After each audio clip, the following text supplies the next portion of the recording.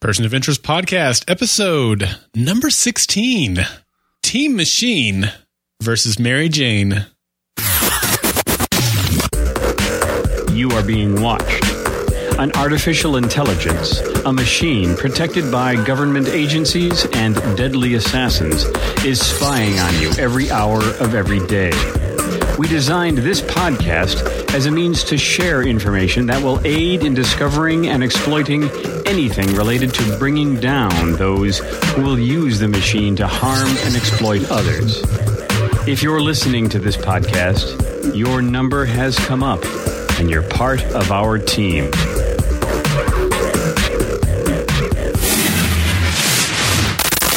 Welcome to Person of Interest Podcast, a fan podcast dedicated to the splendorific sci-fi / crime drama, which is called Person of Interest, which airs on CBS, currently the Tuesday night time slot at 10/9 Central. Just to make sure that you tuned in to Person of Interest Podcast and weren't sure what you were getting into, what our topic was, that should cover it. Yeah, just you never know. You never know. You never know. May have watched the local news and were thinking about the person of interest on the this crime or something. Yeah, that's right. That's right. Well, in case you're wondering, I am Daryl, and my idea of compression technology is sucking in my gut so my pants will fit. Been there, done that. And I'm Doug, and I'm working on a killer app that'll kneecap you. That's all it will do. It won't kill you. It's just a kneecapper. Nice. I hadn't read that. I didn't see that coming.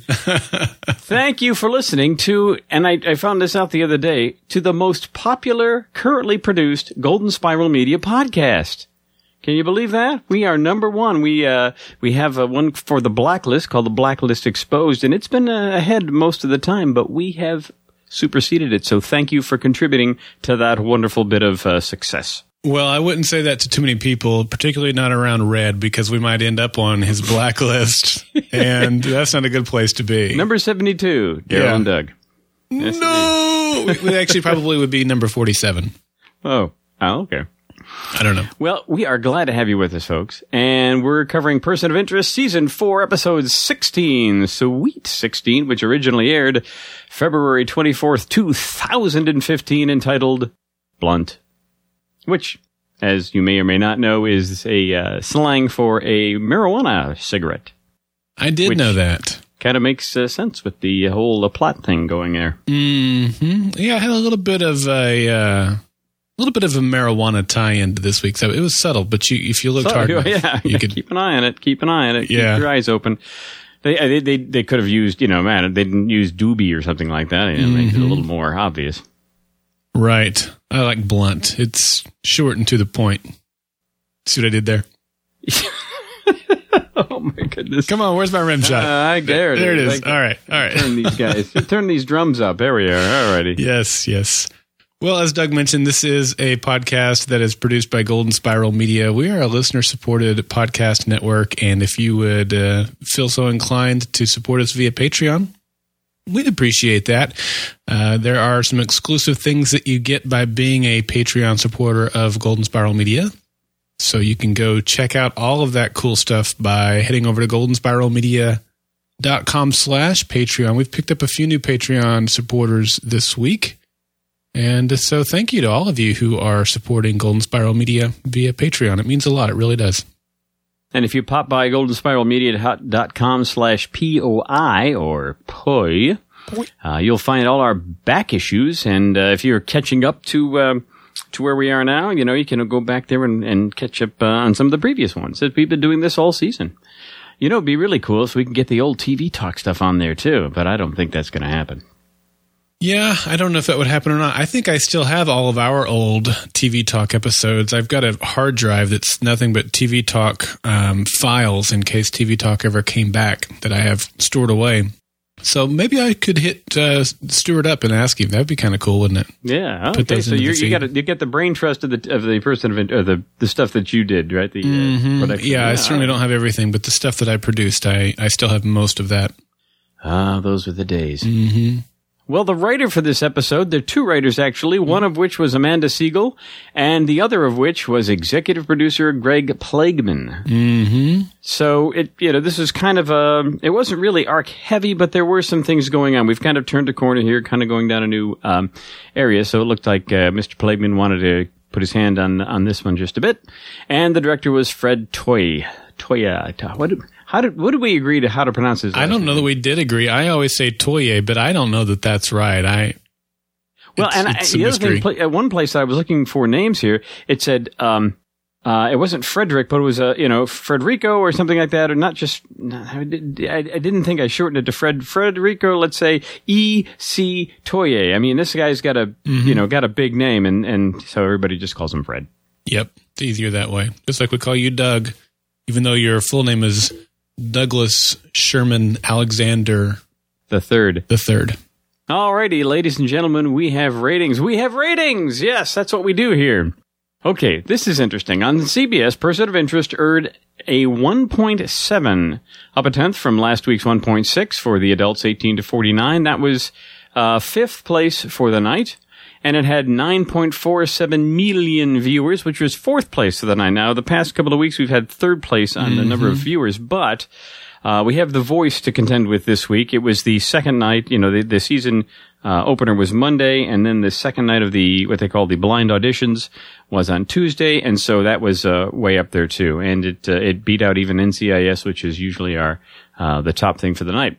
So, still, with that, we had a great night as far as ratings goes. Now, here's the thing. The series finale of Parks and Recreation. Everybody talks about PNR, all the time. Okay, it was up against POI directly. Okay, it got a 1.6, a little lower rating in the magic demographic, and 4.2 million viewers. So, less than half. But everybody knows about Parks and Recreation. And when I talk to people about, what do you do? I got a podcast for Person of Interest. And then usually the response I get is, so what is it? That's interesting. I would have thought people were at least aware of Person of Interest, even though they may not watch it. But I have a few friends that actually listen to this podcast as well, but do watch it. But I don't know. It just seems like the more people that I talk to don't know about Person of Interest. Oh, is that a... Yeah.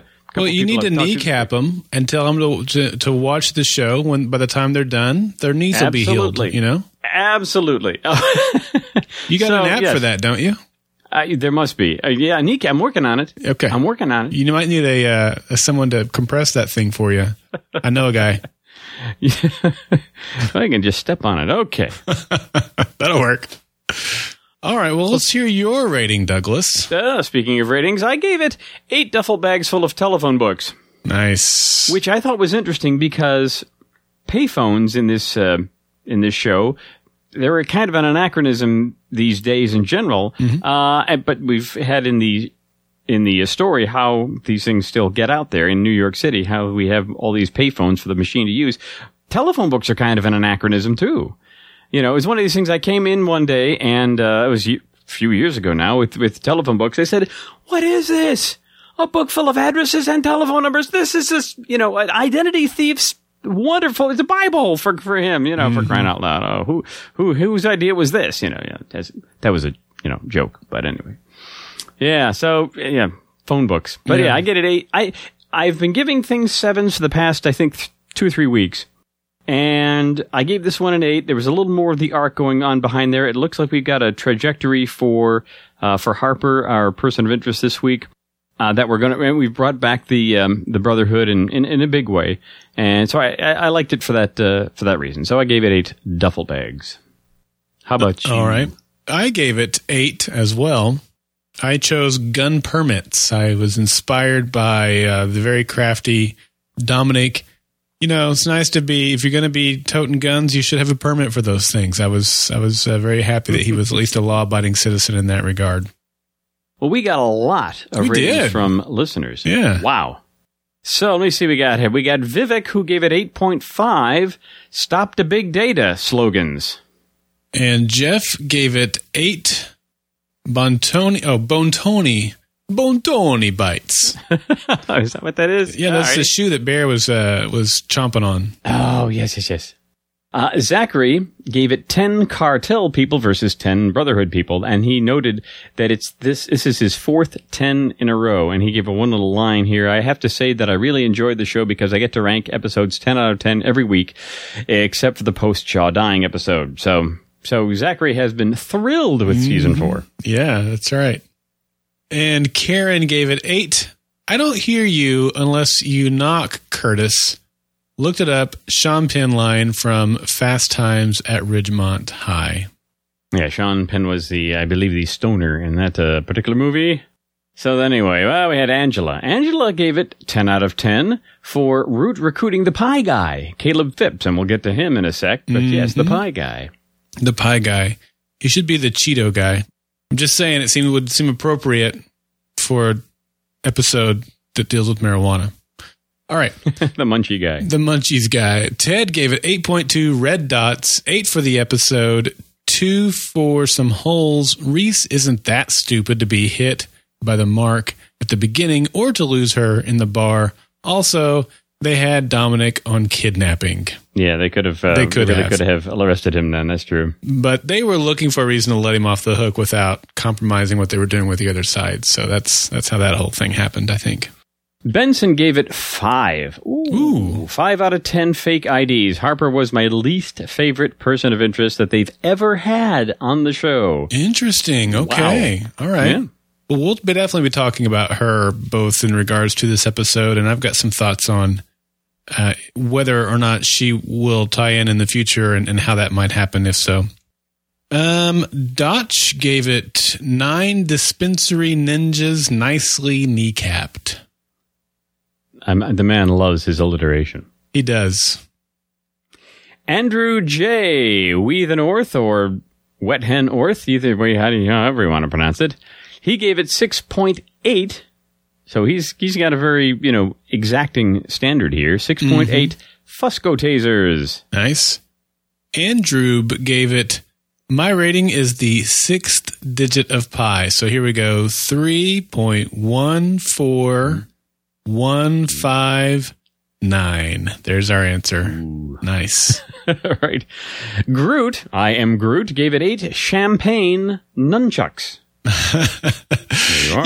Let's talk about that for just a second, because on every single TV show you and I have watched since we were in diapers, you hit someone with a bottle and it shatters and knocks them out.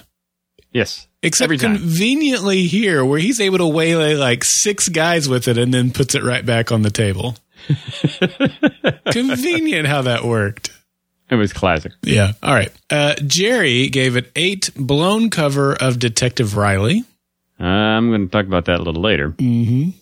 And late breaking in the chat room tonight, Yoga Bond gave it 7 root written apps. She likes to kind of slide it in there at the last minute. Have you noticed that? I saw her come in and say, "Hey, give us all your ratings." And so she got in there. I'm not complaining. She's here for the live show and giving it to us that way, and that is great. We're glad to have her here. You know what else we're glad to do? Let's discuss this episode, Doug. Where do you want to start with our dissection of this one? Let's start from the very beginning. It's a very good place to start. Yeah, that's a running gag of ours, I think. I think it is. Anytime I hear, that's just one of those things. Anytime I hear that, that's like the setup. I'm going to hit the volleyball. It's just the way it is. Yes, that's right. Yeah. It's softball, already, volleyball, whatever. Whatever it is. It's a ball. I'm going to hit it. Yeah, we had a little bit of the political kind of idea here with medical marijuana, because we have illegal in New York State, but not federally. So, a little commentary on that. Mm-hmm. And so they have to handle their cash. Yeah, we got to be careful about it. But, hiring the Brotherhood to do your cash handling, I don't know. I would think you could hire somebody else and get a little better or less of a hassle with dealing with it, like dealing with the gangs, and there should be some way to do that. But they decided to go with the Brotherhood because they know what they're doing, I guess. Well, I don't think that there's any question that the Brotherhood are fully capable of laundering the money in the appropriate way. I think, and to your point, the more interesting thing was that it seems like they had approached the Brotherhood about doing the laundering, not the Brotherhood going, all right, this is our turf, and we're going to handle your money for you. Because that's more of a mob way to do it, right? We're going to handle your money for you. So, but yeah, that's an interesting point for sure. So I mean, I think you made some notes about the fact that this was not exactly, it didn't seem like it was a very, ironclad procedure here. And just like, hey guys, here's the stuff, come on and get it. Right. I worked retail for almost 20 years, right? And it was at a chain of Christian bookstores, which most of our clientele are some really great people, right? We didn't have to worry about, it's not like we were at, even Walmart where, someone, you have to take extra precautions there when you're handling money than you would think at a Christian bookstore. That's all I'm trying to say, right? But even there, we had certain procedures and protocols for the appropriate way to handle money. We never handled money with the office door open. If the safe was open, the office door was not. If we were going to do any type of deposit, bank run, cash exchange, or anything like that, you don't openly talk about it so that people who are in earshot can hear you. Especially during Christmas time when we had to keep pulling money back from the registers to the safe because the money's getting too much in the register. Just as a safety precaution, we handled those in a way that we used certain codes so that the average customer wouldn't know what's going on. We handled the money in a safe way to protect everyone in the store, right? Even customers, in case someone wanted to come in and rob the place. We want to keep everybody safe. So now I understand this is a marijuana outfit, but still, the way they, talking about, hey, yeah, I'm going to take the cash and we're going to do this and the other, and they're coming by and then she's opened the safe and she's just like, kind of rifling through it. And I'm just like, really? I know this is TV, but really? So anyway, that was my beef. It was just way too sloppy for any reasonable business owner to have his operation that loose when it comes to cash money. Not believable, but maybe that's just my retail background. I don't know. So you had the background. I thought it didn't really stick out to me, but okay. But it did it seemed like you said there's a lot of coming and going here with the money hanging around. Mm-hmm. One of my issues with this particular person of interest, we were talking about, one of the ratings there was that somebody didn't like this particular POI. Mm-hmm. One of the things I noticed, and I've been noticing this season as we've been going along, and maybe this is the writers trying to tell us that something's happening, but Harper, or whatever her name was, calls Reese out as a fake cop. She can read into him, and she knows, first of all, she's a fake cop. Second of all, he's ex-military. Then he's, special forces probably. And, it's like, it's like the last 2 or 3 weeks, everybody's been picking him out that way. Oh, I know you, I don't know you, but I can tell by the way your eyes look and, your nose is a little crooked that you are ex-CIA, buddy. It's just everybody can read this guy, all of a sudden. Nobody could read him in season 1 through 3 or right. Very few people. Right. And then all of a sudden, man, he is an open stinking book. Yeah. Wow. That's true. I rewatched episode 211 today, which is, Pi 2 Pi R, mm-hmm. Which is the reason I rewatched it was because in this episode near the very end, we got the reappearance of Caleb Phipps, right? And that was the episode that we had seen him before in, and I wanted to kind of refresh myself on it. We'll talk about that when we get to it. But that was also the episode where Reese is in jail. They were in the bank basement, and they tried to get out, and they didn't, and he and 3 others got arrested, and they cannot. The FBI is there. The FBI guy is going crazy, and trying to find the man in the suit. And they cannot figure it out. And so, when you watch that episode in comparison to what you just said, it is definitely a change that they've done. It seems like they're doing it just to kind of fit it in with the plot lines that they want to pursue. Because Reese hasn't gotten any sloppier, and I don't think it's because Samaritan is causing people to get information that will trip them or expose him in any way. So it seems to be more of just a kind of a plot device than anything else. You see it that way too? Well, I think too that it may be kind of leading. That's what I'm thinking. We're leading to maybe Samaritan, being able to find him. more people are, like you said, I don't know why. I don't know. He's not getting any sloppier, but we are seeing the fact, whatever the reason, that more people are seeing through his veneer. Mm-hmm. And the psychologist, this particular POI, there have been some others. So I think that maybe that Samaritans are going to be able to find him based on things he's doing and things like that. So that at some point he gets pinpointed. Yeah. That's what I'm thinking at this point. Okay.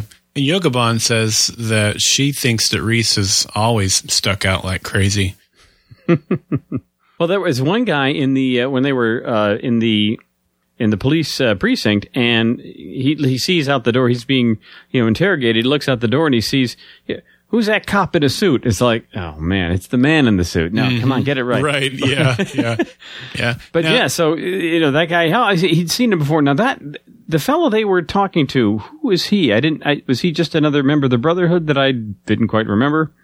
Do you have any? Which guy are you talking about? There was a guy, he was being interrogated. I think Fusco was interrogating him, and he looked out the door and saw Reese. Yeah, I think he was just a guy that was at the scene of the kneecapping. Oh, okay. I don't know that he's anybody we've seen before. Now, Andrew is making, I think, a pretty good point here in the chat room. He says that Reese might be sticking out more now because he's never had to try to be a cop before. He's just been able to do his own thing. I'm ad-libbing here now, Andrew, but he's been able to do his own thing, kind of hide, go into the woodwork and do what he does. Now he's trying to do what he does within the label of being a cop, and that is a big difference, I think, because he's definitely not that. And so that could be part of what people are saying. Yeah, you're not a cop. You're something else. Where before he was something else, and it was clear that he was something else. He could get into a situation and get out back into the shadows, and now he's got to stay there. Mm-hmm. Yeah, that's a good point. That's true. That's good. Yeah. We did hear the line somewhere along the way that he was had a hero complex. I think Harper might have mentioned from that. Harper, yeah. Yeah, and that's definitely a line that made me think of what the psychologist has said to him. Speaking of people who have figured him out. Yeah, and so that's, like I said, that's one more thing that people are finding out. But again, that's true that Andrew said, that people are around him more and with him more, and because of that, they get to see, get more of a chance to read him. So that makes sense. Yeah. Now the connection, we finally get there's the mix-up, not exactly the mix-up, but the issue with the stolen money from the drop, trying to get it laundered and all that. Right. One of the things before, I forget if it was before or after, I guess it was after, where they showed kind of Dominic in some sort of headquarters, and they've got guys playing video games. And I thought that was very interesting. The question is, how does, you got to make money somehow. How do you launder money? And in 21st century, you turn it into, what can you do? You can turn it into virtual money, like in these games, and bring it back out, and it looks clean. It looks like just some I can imagine there would be plenty of people who say, "Hey, I'm going to pay you to play video games." It's like, sure, without knowing exactly what's going on until I can imagine that they're actually buying some of this virtual money in these the different worlds, and then somehow they have to get that out again. But right. But that was I thought that was a very unique and relevant way to do something like that. As times change, as the technology changes, so do the laundering methods. Yeah, I thought that was pretty cool too, and that's something that I never saw coming, and I just I don't think that necessarily they had to tell us how they were laundering it through to get it clean, but the fact that they did definitely was cool, and it definitely ties into this show. So we've got Trey, the boyfriend, who has been, I guess, getting Harper her jobs, or getting her. What was it? He had vouched for her for the job. Yeah, that's right. Oh, that's right, for the job at the dispensary. Yeah, but I'm sure he was a mark on her. I mean, she approached him. She knew where he worked. She wanted to get in there. He thought he was doing her a favor. Well, I mean, he was, I guess. Well, yeah. Yeah.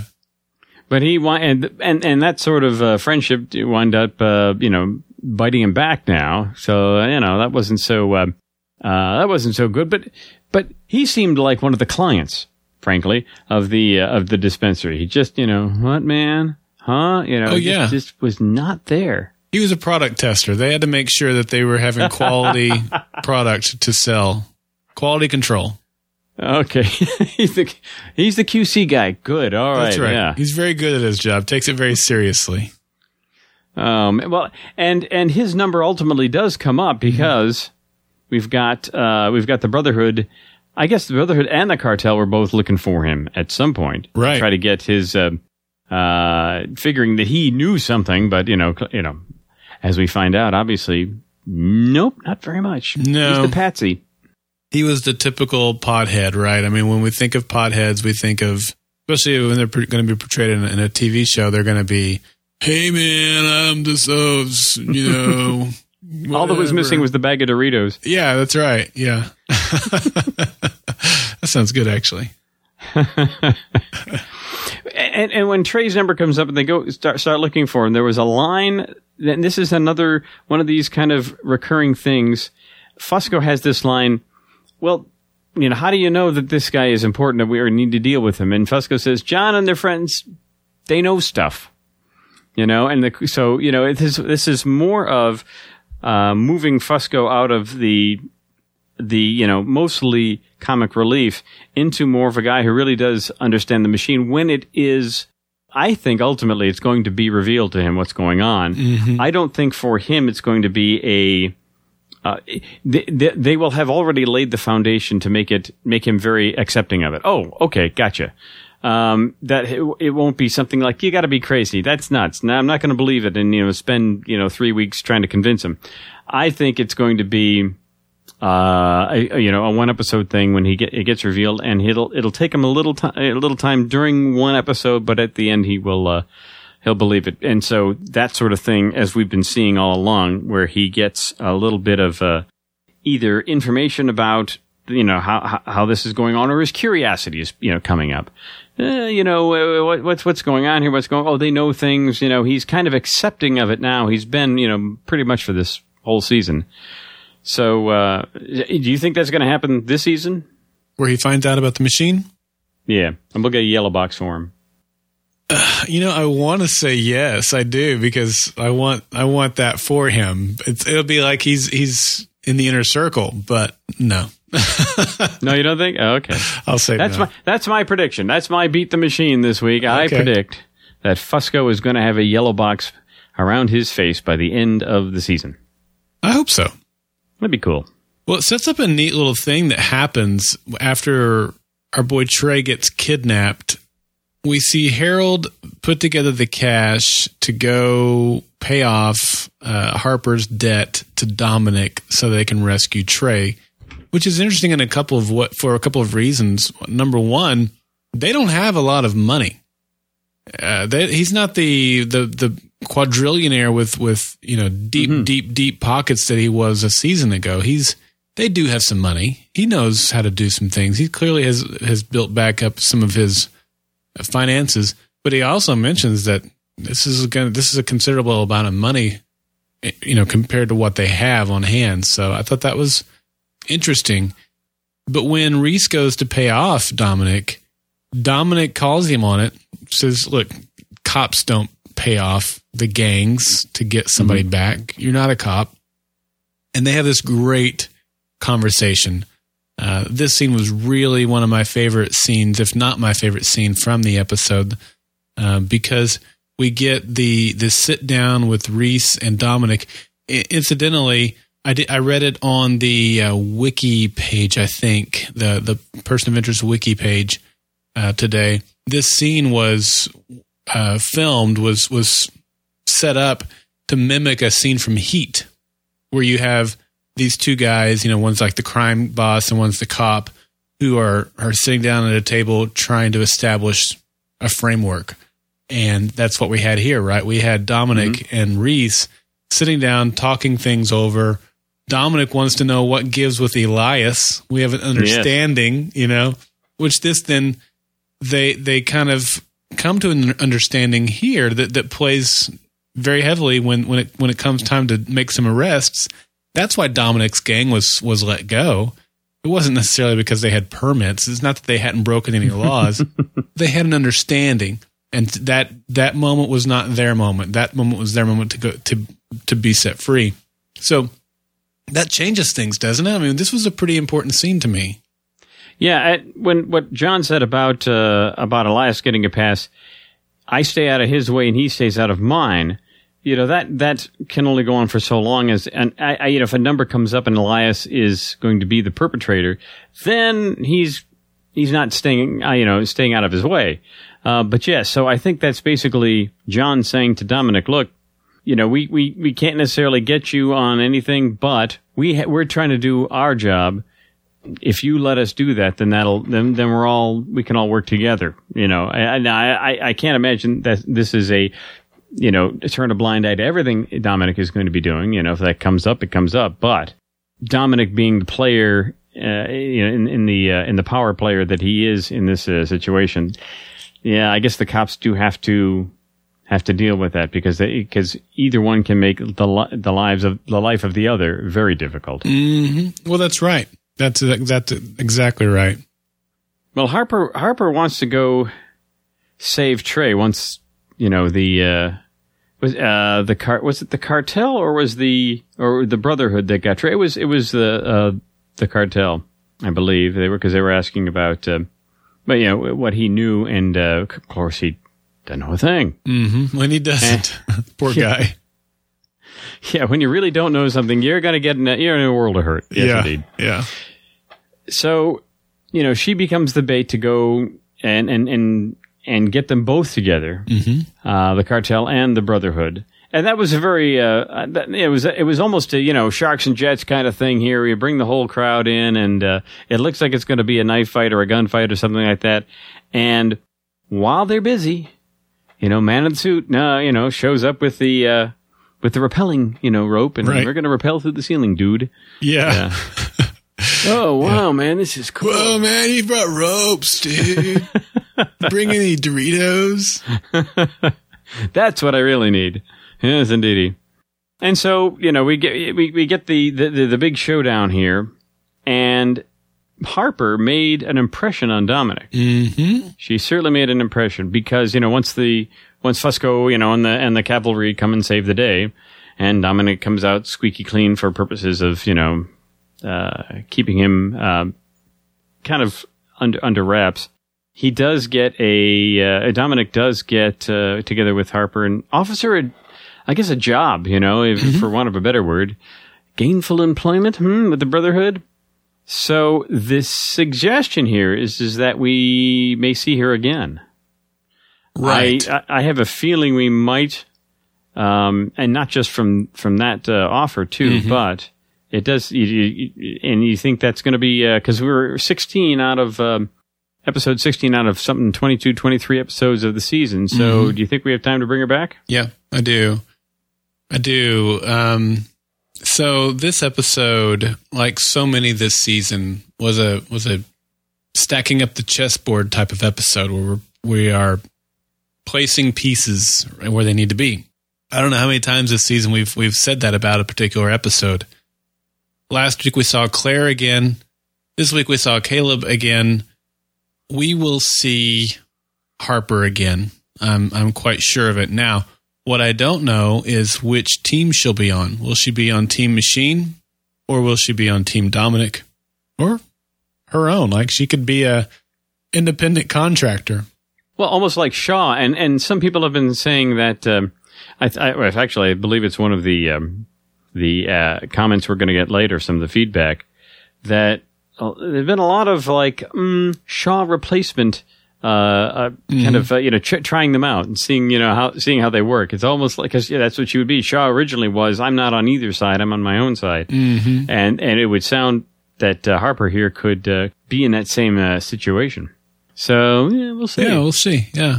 Now I did one of the things that they did at the end where. She stole Finch's watch, right? And then he stole her ring. You know, so that really says to me we're going to bring her back because we've got we've got something,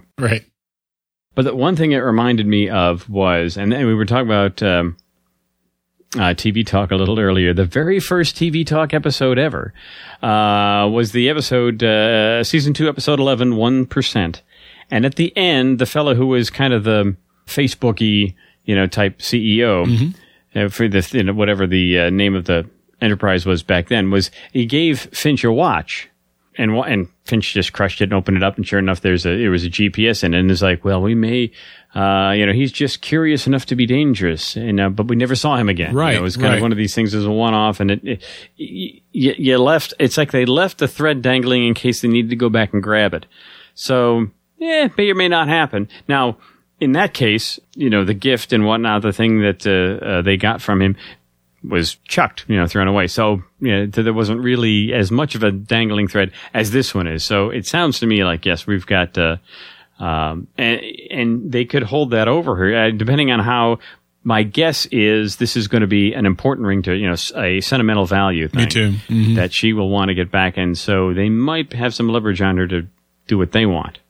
Yeah, I thought it was odd that they shook with their left hand. I thought, did they reverse this shot? And was that an error? Because I noticed it as soon as it was happening. I'm like, she reached out with her left hand, and then he of course did as well. And so I'm looking at the crosswalk in the background. I'm trying to figure out road signs. Has this scene been reversed for some reason? But then when we saw that they had each stolen an item from each other, she moved in with the handshake first. She was eyeing his watch, so it made sense. Once they revealed the watch had been stolen, I'm like, oh, that's why she shook with her left hand, so she could get access to his left hand. But it was definitely odd. I mean, that's not really smooth. You don't. If anyone ever comes up to you and tries to shake your hand with their left hand, it's awkward, right? I mean, you like, oh, sorry, wrong hand.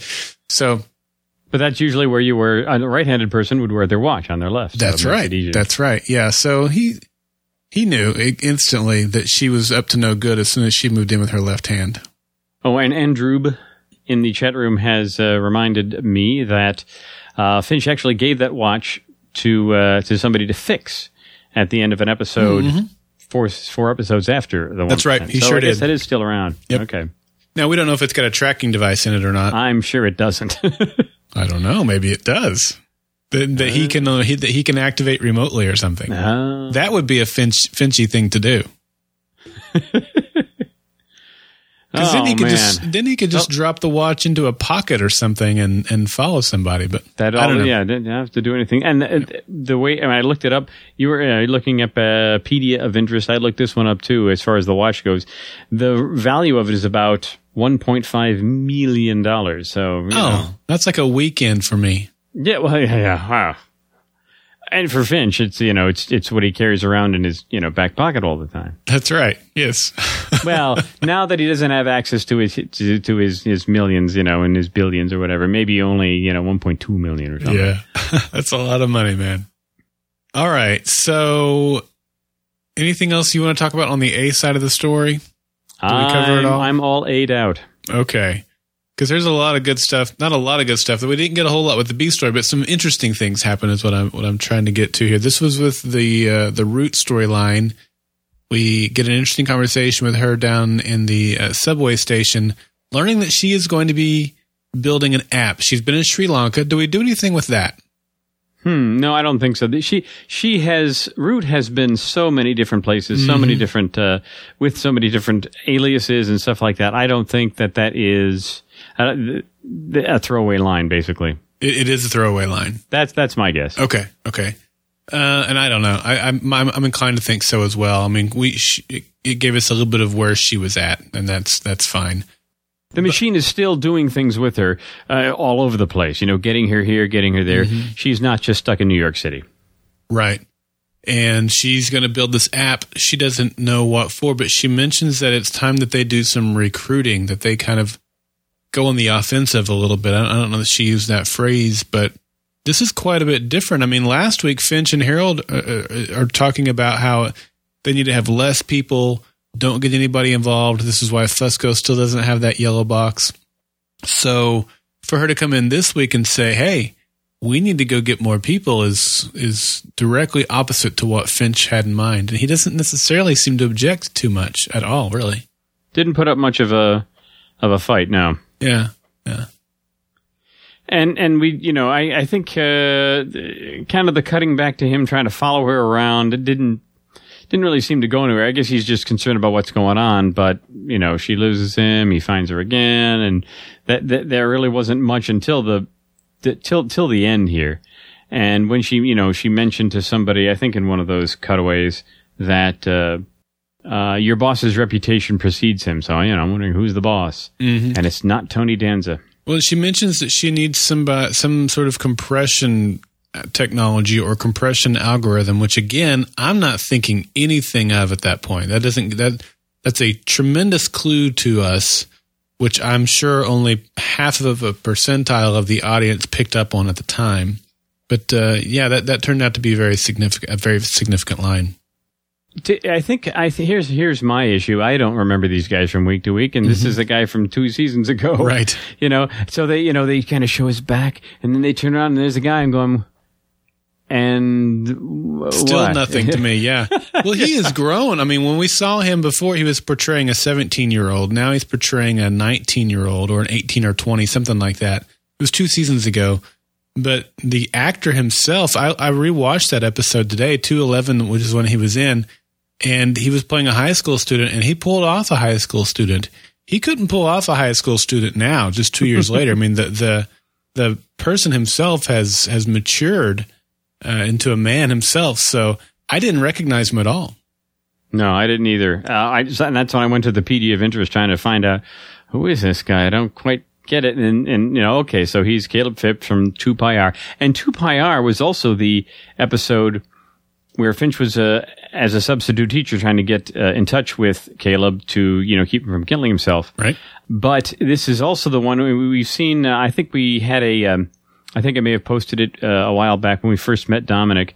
When Dominic had said something about, teacher once told me that see this circle, the infinite possibilities in that circle, and this is 2 Pi R where Finch has written down a few numbers about of pi, and he describes it the pi goes on forever. It's non-terminating, and it's got all sorts of combinations of numbers. And in that is every single possibility, everything. If you turn those numbers into letters, everything that's ever been written, and all that stuff. Okay, so an infinite set of possibilities. And if you look in the back, there is kind of a kid who looked, maybe looked like Dominic. And so that was a very interesting callback to that. If we hadn't, other people had made that connection to maybe that's Dominic back there. Well, now we have a guy from that episode showing up again. And maybe that's kind of, really knocking the point home here. Well, it's so interesting because if we are led to believe that Dominic was in that classroom, that was a cool payoff, when we talked about that near the beginning of the season. But now like you said, we have a confirmation that someone who was in that classroom walked away from Finch's lecture that day and had an impact on his life. And here we have two guys. If Dominic was in that classroom that day, he's kind of taken that and he used it as an inspiration to be a crime boss and bring harm to the world, and Caleb has had the opposite. Direction. I mean, he's trying to make the world a better place and more secure and that sort of thing. So that's quite interesting and compelling too, if you ask me. If you looked at the scene, and I missed this, I don't remember where I picked up on this. If it was on Twitter or where it was, I saw it. But I missed it when I watched. If you look at the scene where Root is being interviewed, not the very last scene when she actually meets Caleb, but the scene before that when she was being interviewed, on the wall behind her is a big, large piece of art, and that art is nothing but the numbers of pi. And so here we are in the office building that Caleb owns. Again, a nice little Easter egg there for us. It's made an impression on him. What I would be very interested to see is if Caleb and Dominic ever meet, they go, from high school. Yeah. That would be cool. Let me ask you this. Now, we already talked about or speculated on whether or not we would see Harper again, but I want to throw something out here. I didn't want to talk about it before we got to this part of the discussion. I think there is a chance that, how do I want to word this? I think there's a chance that all these characters that we've seen over the last several weeks are going to end up being recruits. This week, we heard Root say, hey, we need to go recruit some people. And that's what she was building the app for. Now, I think we could discuss a couple of things here. One thing we could discuss did she build the app with the lone purpose, whether she knew it or not? I guess, did the machine have her build the app with the lone purpose of recruiting Caleb, or did the machine have her build the app with the intention of recruiting other people and Caleb? So that's one thing.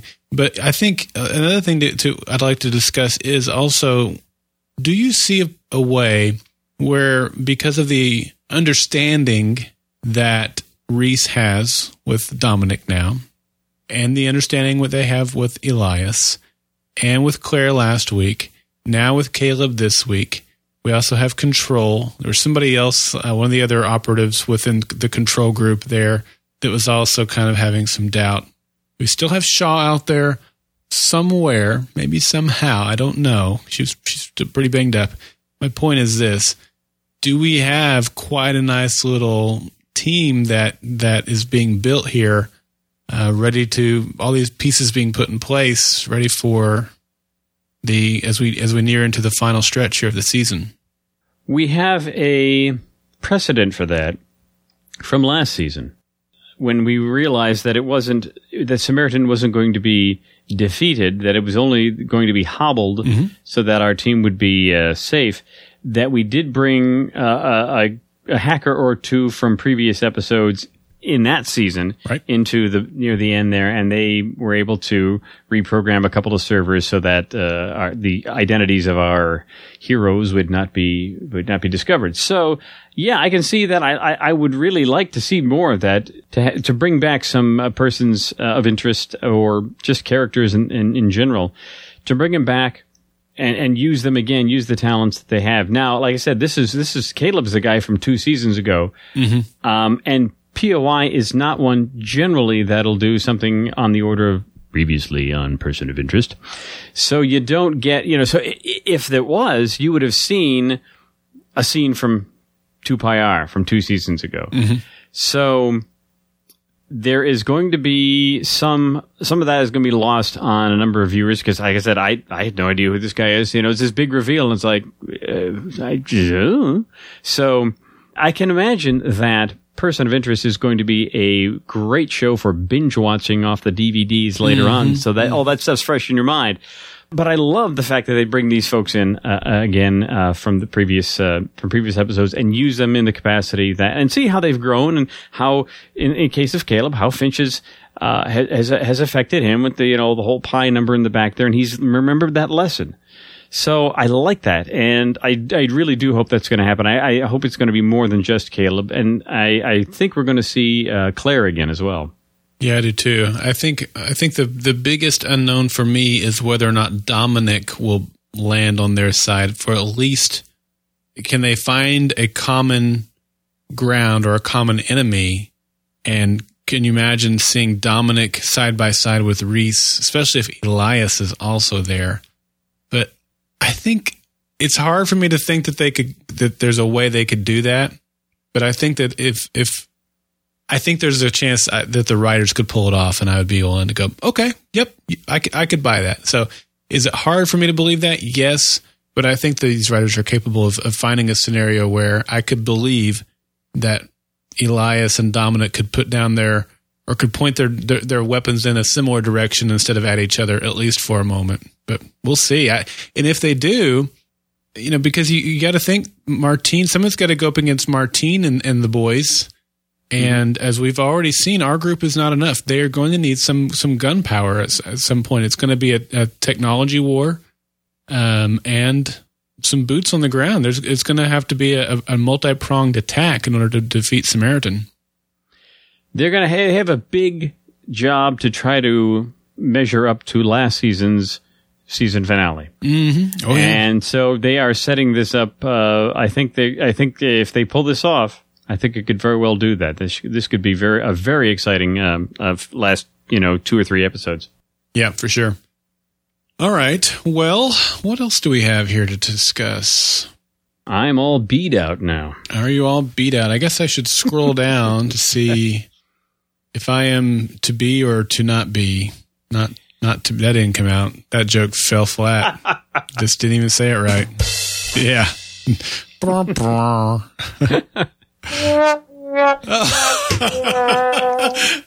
I didn't know you had that sound effect. I'm ready. Fortunately, you've never had to play that on me before. I feel good. All right, Doug, I think I'm beat out as well. All righty. Let's do some surveillance in the news.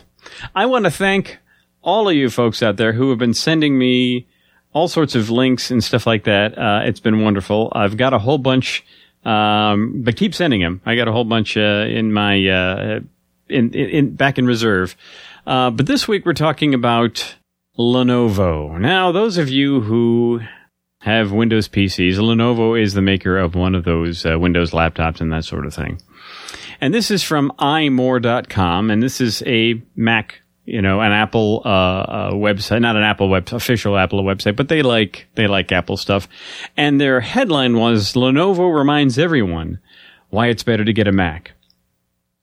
And the story goes like this. Earlier this week, it was discovered that Lenovo, a prominent manufacturer of Windows PCs, had loaded Superfish adware into some of its laptops. In order to insert advertising on websites, so you go to a website and you would see advertising that Lenovo put in there, not the website. The adware broke what is called HTTPS certificate authority. Now, we try to explain this very quickly. And simply, you're going to a website and you see the URL up in there, http://www.elementop.com. Okay. Sometimes that'll say HTTPS. And you sometimes see a little graphic of like a lock or some stuff like that. And the idea there is that you have an encrypted connection to the website. So that's usually for things like your bank, tax things, your stock portfolio website, that sort of thing. So you don't want people to be able to see the data going back and forth. Because, the data on the internet, when I'm talking to a machine, who knows, in California, it's going through all sorts of different machines and routers and all that kind of stuff. And somebody in the middle there could, potentially look at that. Well, if it's secured, it's secured. Well, the adware broke that security. And so it left those machines open to, traffic monitoring, even manipulation, being able for somebody, it's called a man-in-the-middle attack between you and the other end. Somebody in the middle could, manipulate the information or just see what's going on. The public discovery of this adware made for a very bad day at Lenovo headquarters, but it made for a very bad, no good, downright horrible day, and conceivably a year or more for Lenovo's customers. This is not so much a news article. It is more of an opinion article. So you're going to hear a little, upsetness at all of this. This is such an egregious assault on computer privacy and data. And in my personal opinion, this is from the website, it should be taken as an opportunity for everyone and anyone to reconsider the benefits of getting an Apple-made computer and switching to the Mac. Or loading up Linux. That's my little thing there. But anyway, the idea here is that it's no secret that in the cut-rate world of ultra-competitive, cheap-as-a-feature PCs, manufacturers are trying to make up for the money they don't make from the hardware sales by doing things like this, selling out their customers. These hardware insertions are typically called crapware or adware, and usually it's, and I'm going to say, when you buy one, you'll see on the desktop, it used to be like AOL and, eBay and all that stuff, but now it's something like this.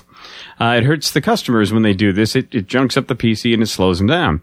They may think they're getting a deal, the customer, when they try to buy this thing, and so this pre-installed software is paid for, the people who are getting it on there pay a bit to that, so that helps the bottom line of people like Lenovo.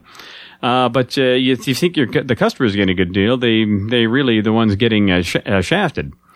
So anyway, Lenovo originally denied that this had happened, and they finally had to let up and say, oh, okay, yeah, that's right, it's there. Now, I don't believe it's on They keep, when I was looking in this article, it talked about hundreds of laptops. Well, hundreds, how many laptops does Lenovo sell? How many Windows laptops are sold, each day, So that's now, so it may not be that big deal, but it's something that you have to keep tabs on. So if you've got a Lenovo laptop, and it's been, I forget how long this has been, but it's been a number of months, you may want to, check about that and see what's going on with your laptop, and seeing, Lenovo, when it was first brought up, when it was first exposed, they said, well, we're trying to create a better shopping experience for our customers. What a crock. Yeah, well, yeah.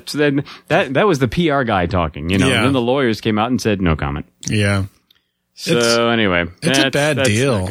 That's a terrible deal. I'm with the author of this, man. That is sticking it to your customers, compromising your customers in a way that they should never be compromised. And I would hope that most companies are the same as the one I used to work for. They had a I was going to say a contract. It wasn't a contract that they had with Lenovo, but they almost exclusively used Lenovo computers. I mean, before Lenovo, it was IBM. IBM sold their computer line to Lenovo. And also, they really do cater to a lot of enterprise environments, companies, and not just consumers. Now, we, at our former place of business, we would wipe the drives and install a fresh Windows license, primarily because of all the crapware, adware, and all that stuff that gets, the bloatware that gets put on Windows computers. Yes, you pay more for a Mac, but you don't get all that bloatware crap on there either, And that's one of the things they mentioned here, is that Apple is charging more upfront, so you don't get all that, those issues, and the need to install all this stuff with extra licensing and junk to pad the bottom line of the PC manufacturer. That's right. Yeah, I can understand that. It's a give and take. The consumer is the one that has to make a decision on whether or not it's worth it to pay more up front, and get even if it's a Windows machine, if you want to buy an extra Windows license, that you buy Windows by itself so that you can wipe the drive and install a fresh install of Windows. That's, the decision that you have to make. It's a bad one. I wish that it was easier to get a Windows machine that didn't have all the bloatware on it. But This is as bad as it gets. The Lenovo lost a ton of trust and respect from me when I found out they were doing this. This should never have happened. Now, if you get a Lenovo PC, Windows laptop, with an NSA hard drive in it, you're really up a creek. Yeah, that is a bad deal. Mentioned last week, yes. Two bad weeks for the technology sector from Doug here. A couple of things I also wanted to mention. These will all also be in the links and the post on the goldenspiralmedia.com/POI website. Edward Snowden gave a TED Talk last year via video link. And it was, here's how we take back the internet. There's his side of the story about what kind of what he has been doing. And then the NSA did a TED Talk via video link, and they do their responses to what he said. I haven't looked at the whole thing, but Andrew J, aka Wet Hen Orth, We the North sent that along, so I wanted to just throw those in there, and because those are videos, but you can go in and check that out at goldenspiralmedia.com/POI. All right. Well, cool. Thank you, Douglas, for the wonderful, encouraging surveillance in the news this week. All right. What do you say we do some feedback? That's much better, don't you think? Let's feedback. All right. Let's start it off this week with Barb. Hi, Daryl and Doug. This is Barb calling in with feedback on this week's POI Epi Blunt. I'm giving this Epi 9 builds for a mobile platform app needing a compression algorithm. Okay, I'm just going to say that the POI writers are the most brilliant and clever people that I ever hope to meet. To the casual viewer, this Epi might seem like a case of the week with no real storyline advancement, but the end just knocked my socks off and made the comparisons and contrasts stand out. I knew the boss that Root was meeting was someone that we must have met before since we initially only saw his back. I will admit that the name Caleb Phipps didn't ring a bell with me at first, so I had to internet troll. And there he was. 2Pi-R from Season 2, the very episode in which we believe Dominic made his decision to become the big bad he is today. This seems to be recruitment season. Last week we saw Crazy Claire trying to recruit Finch. We saw Dominic trying to recruit Harper, and I think that Harper is going to go to work for him. And we see Root trying to either recruit or protect Phipps. I found it very interesting that our machine sent Root to align herself with Phipps. So, does this mean that he made the decision to go to the dark side after his encounter with Finch years ago? Or is he on the side of good and our machine is trying to protect him and his company from being taken over by Samaritan as we saw last week? I'm voting for the side of good. Out of the 2 Pi R episode, Phipps went to the light side and Dominic went to the dark side. 2 players, 2 sides. Just like the 2 machines and our 2 teams, good versus evil. Phipps said he is working on new security software, and you can bet Samaritan would love to get that. I think our machine didn't send Finch, whom Phipps would recognize immediately, because it would be too dangerous for him. Less so for Root, who changes identities with the speed of a color-changing chameleon.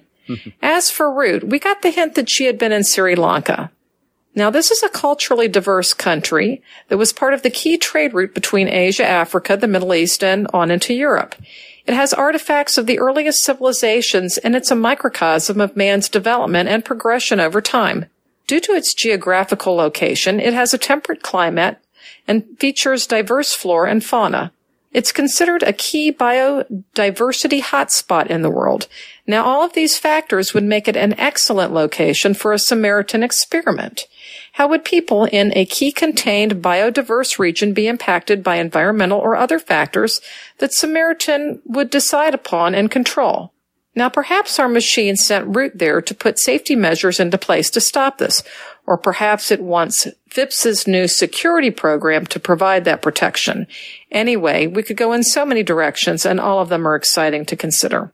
I was glad to see Dominic again because that means that Elias can't be far behind.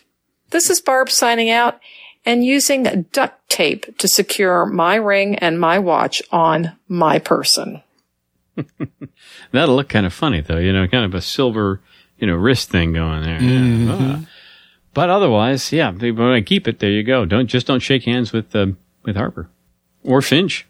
Right. Yeah, he's pretty sly too. I like that she mentioned that Root or the machine might have been trying to get to Caleb for his new security software that he's working on. We didn't really mention that, and I definitely think that's.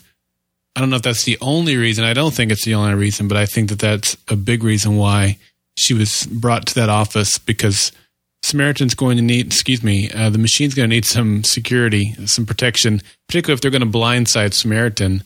It'd be nice if they were able to build a nice little secure network or firewall or something that would enable them to go undetected. That would be, or to keep Samaritan out. Mm-hmm. That would be awesome.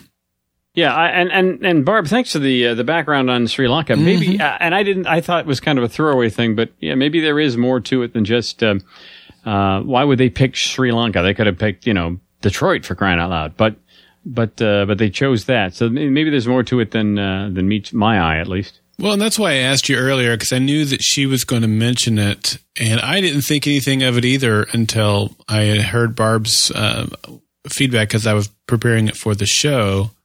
So, Barb, if it turns out you're right, then we'll give it up to you because neither of us really thought anything of it. Alrighty, we want to do Doc H's? Doc H says, this is Doc H regarding Blunt. The last episode presented during February ratings month. I don't think this episode was blunt at all. It was very subtle. It was not grand, all-encompassing, everything bagel of a show, or was it? It was subtle in the fact that 20 minutes in, I said, I do not know where this is going. Then at 30 minutes, I do not know where this is going. Again at 45 and 50, nope, no clue, do not know where this is going. Then at 53 minutes, I've got it. This Jonah boyfriend is the true person of interest. Dope. Missed that one as well. Or was he? And when I get stumped like that, well, I call that great storytelling. My point, I'm pretty sure this is one of my top 10 episodes since the series started. But I can't specifically identify any aspect of Blunt that qualifies it as top 10. The Root stuff, with her as the mousy programmer, was intriguing and promising. The Reese and Fusco dialogues, smile-inducing and true to form. Finch, he hasn't been more compelling since season 3. Yet still, it seems like something was missing, but everything was there somehow. The case of the week had long tendrils into bigger picture with Dominic. However, it was also a brilliant standalone effort. While we have been getting a feed bag full of Samaritan playing mad social scientist lately, this really came off as the machine quietly making a non-flashy chess move with one of its major pieces, Root. I think you're right on with that comment, Doc. And he says, my one semi-dislike is that it feels like the production staff has been auditioning potential Shaw replacements these last few episodes, this week with Harper marching the catwalk for our approval. Maybe we will get all of these candidates back a few more times before Sarah Shahi returns from maternity leave. Oh, and a few more Zoe episodes too. Please and thank you for that, if they can swing it. Cheers, Dotch. Yeah, this is the mention of auditioning potential Shaw replacements. That's you know, like we said, Shaw was initially a free agent. She was not initially playing for either side. She was on her own side. Ann Harper certainly does try to fit that bill as well. I'm stealing from the bad guys because they don't call the cops, and I'm not working for the cops either. Mm-hmm. So yeah, like I can see that. Yeah, maybe we're trying to see how the viewing audience likes some of these guys. Well, she was able to pull out her baton and get the best of Reese there for a moment. We don't see that very often either. So I think I definitely agree with Doc that this was a chess piece game. I said that earlier as well. And that's why I think that they're building their team. They're recruiting. That word was used in this episode for what Root was going on, but I think it was to kind of make us aware that perhaps the machine has been recruiting all along, and we may have a bigger team already assembled than maybe we even realized. That was one of the things I liked about this episode, Doc. I'm with you that it felt like there was, I gave it an 8, but I gave it an 8 for the reasons that it seemed like you thought it was a top 10. It put a lot of pieces in place. I don't know where those pieces are going to end up or why they've been put in those places. So I wasn't really sure what to do with it, but I can see a lot of movement happening. And so that's why I gave it an 8 as opposed to like a 6. But since I didn't really see a lot of payoff yet, I'm not inclined to give it a 10. But I definitely saw movement happening on the chessboard, and that's pretty exciting. Things are getting in place here. That's right, yeah. Andrew J. /We the North said, greetings from cold Toronto, Canada. I would say greetings from cold Atlanta, but cold is relative there. Yeah. Yeah. He said, this episode was slightly better than last week. However, I felt the scene between Dominic and Reese was too short. I also was hoping Caleb would have a larger scene than the cameo near the end. Though I loved Fusco and his role in the episode. Yes, Fusco certainly had... he was what I considered the kind of the cavalry. He was bringing that in all the time. He was the backup. And he really, just when you think Reese is, doomed or something like that, there's a little, laser sight saying, hello, we see you. So, yep, that's true. That's Fusco is becoming a great character. He's really developing into a great character. Yeah. Although it was nice to see Carter when I watched back with 2Pi-R today. It was like, oh man, yeah. She was such a cool character. But yes. I don't feel bad for her, the actress that is. She's obviously got a sweet role that she's doing now. Yes, cranking away on Empire. Ah. All right. Speaking of Empire, this one comes in from I Am Groot. Speaking of Empire? That's a segue. That's just a random segue. It doesn't have to make sense. It's just a segue. Yeah. He says, hi, Daryl and Doug. I hope... Huh? Oh, you're saying hi back? Yes. Saying hi back, yeah. Hi, Groot. Yeah. Hope you're enjoying the cold weather. I really enjoyed this episode, especially Dominic's money laundering scheme. That was interesting. It was also interesting to see Samaritan's point of view on the war on drugs and its simulations if the state of New York made weed legal for recreational use. P.S. Talk about cold, Doug. It's 19 degrees here, which is 61 degrees Fahrenheit. Oh, man. Of course, he's in Melbourne where it's summertime. Thanks for rubbing that in. Yeah, 19 carry the 1 to divide by 2. Yeah, okay, yeah. 61. Divide by nothing is nothing. Alrighty, Andrew B. A couple of things, couple of bullet points. Number 1, exciting episode with a somewhat intricate roller coaster progression. The different players and storylines packed tightly without being cramped. All right. Letter B. Cool sense of flow that holds one's attention in each scene and facilitates a lot of great moments. And some of those moments feel like Season 1 throwbacks, Finch following Root and the musical theme used very prominently when Reese one-ups Floyd and Ike. Floyd and Ike. Now, who are they? I wasn't sure when I'm not sure who Floyd and Ike are. Ike and Floyd. Floyd and Ike. Oh, maybe these are people from other seasons, and I'm just not remembering these things. I'm getting old. All right, Andrew B. continues. Some scenes build off the energy and tension of others, like Root's first company meeting, followed by the meeting between Reese and Dominic. Ah, okay, alrighty, little sit-downs back and forth. Very nice. Mm-hmm. I liked the added nuance for Dominic in the parlay, and the way Reese mirrors the machine in refusing to exchange one life for another. Mm-hmm. Ah, okay, because we're getting some of the machine's ethics as part of the team now. Alrighty. Harper's a street-level pro accustomed to reading and playing people, and Reese even refers to her as an operative. It's refreshing to see a more challenging POI, one of the more difficult numbers, in fact, since Shaw. I think the similarities to Shaw's first 2 appearances serve more as a reminder that an indication that Harper is a replacement. That said, with the treatment this episode gives her, a return is likely. Mm-hmm. So you are making the same connection as Doc H did about possibly a Shaw replacement. She seems to have a softer side, perhaps not wanting to severely wrong the people she uses, at least those like Trey. Yeah, I can see that. I can see that. She definitely didn't want him to get in trouble. Mm-hmm. And finally, he says, the episode could be considered setup in the grand scheme, but its structure nonetheless makes it very solid and enjoyable. And as we have been saying, yes, moving the chess pieces just as we're getting into the ready-to-attack mode. Alrighty. Mm-hmm. Andrew, in the chat room here, said that he had to check the press release, but the Ike and Floyd were 2 of Dominic's henchmen. That's where he got those names, is from the press release. So thank you for that. Thank you very much, yes. Well, that's lots of feedback, and we want yours too.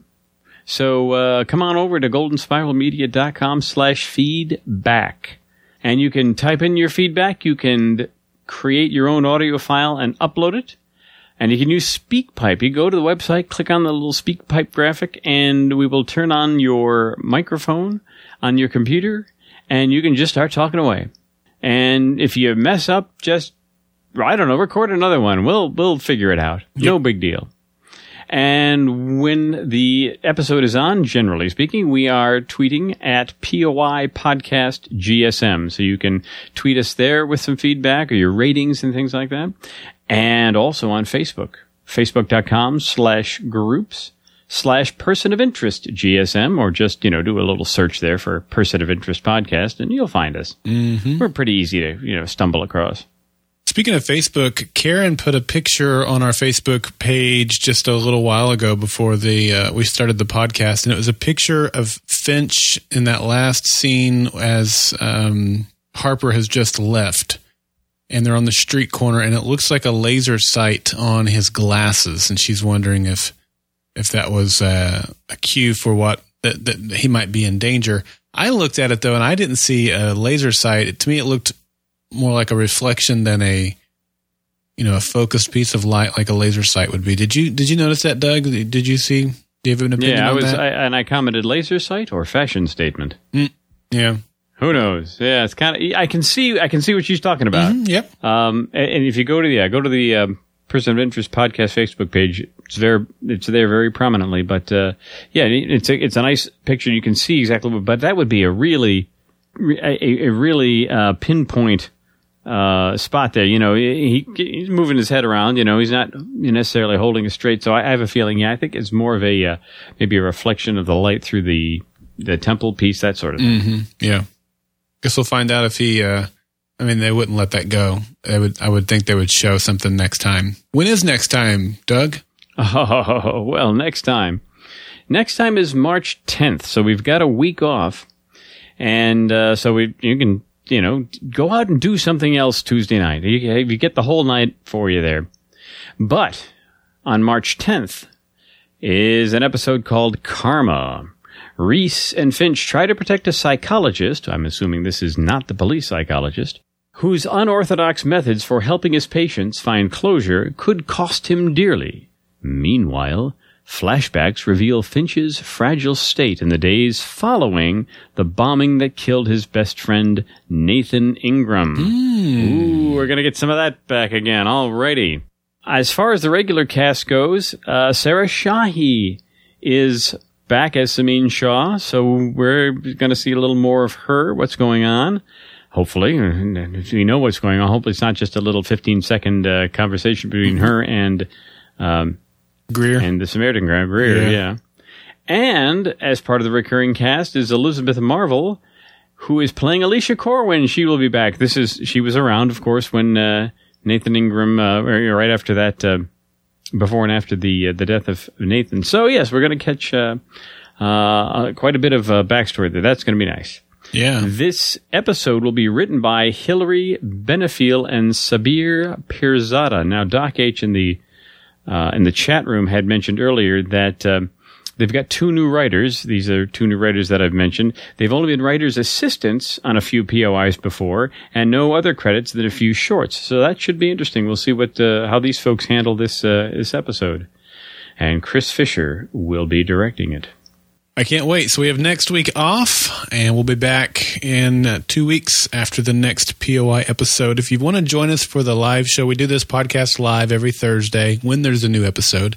So we'll be back on, what day will that be? March the 12th. 12th. Thursday night at 8 o'clock Eastern. You can find us at goldenspiralmedia.com/live. And the chat room's there. The webcam is on. You can watch us and interact with us and other POI fans. So come on. Come on down, yes. Yep. All right. Well, thanks for tuning in to this episode. And until next time, I'm Daryl. And I'm going to go practice rappelling through roof windows. I just got to find one first. Yes.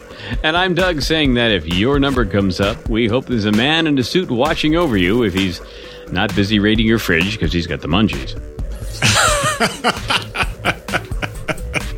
Nicely done.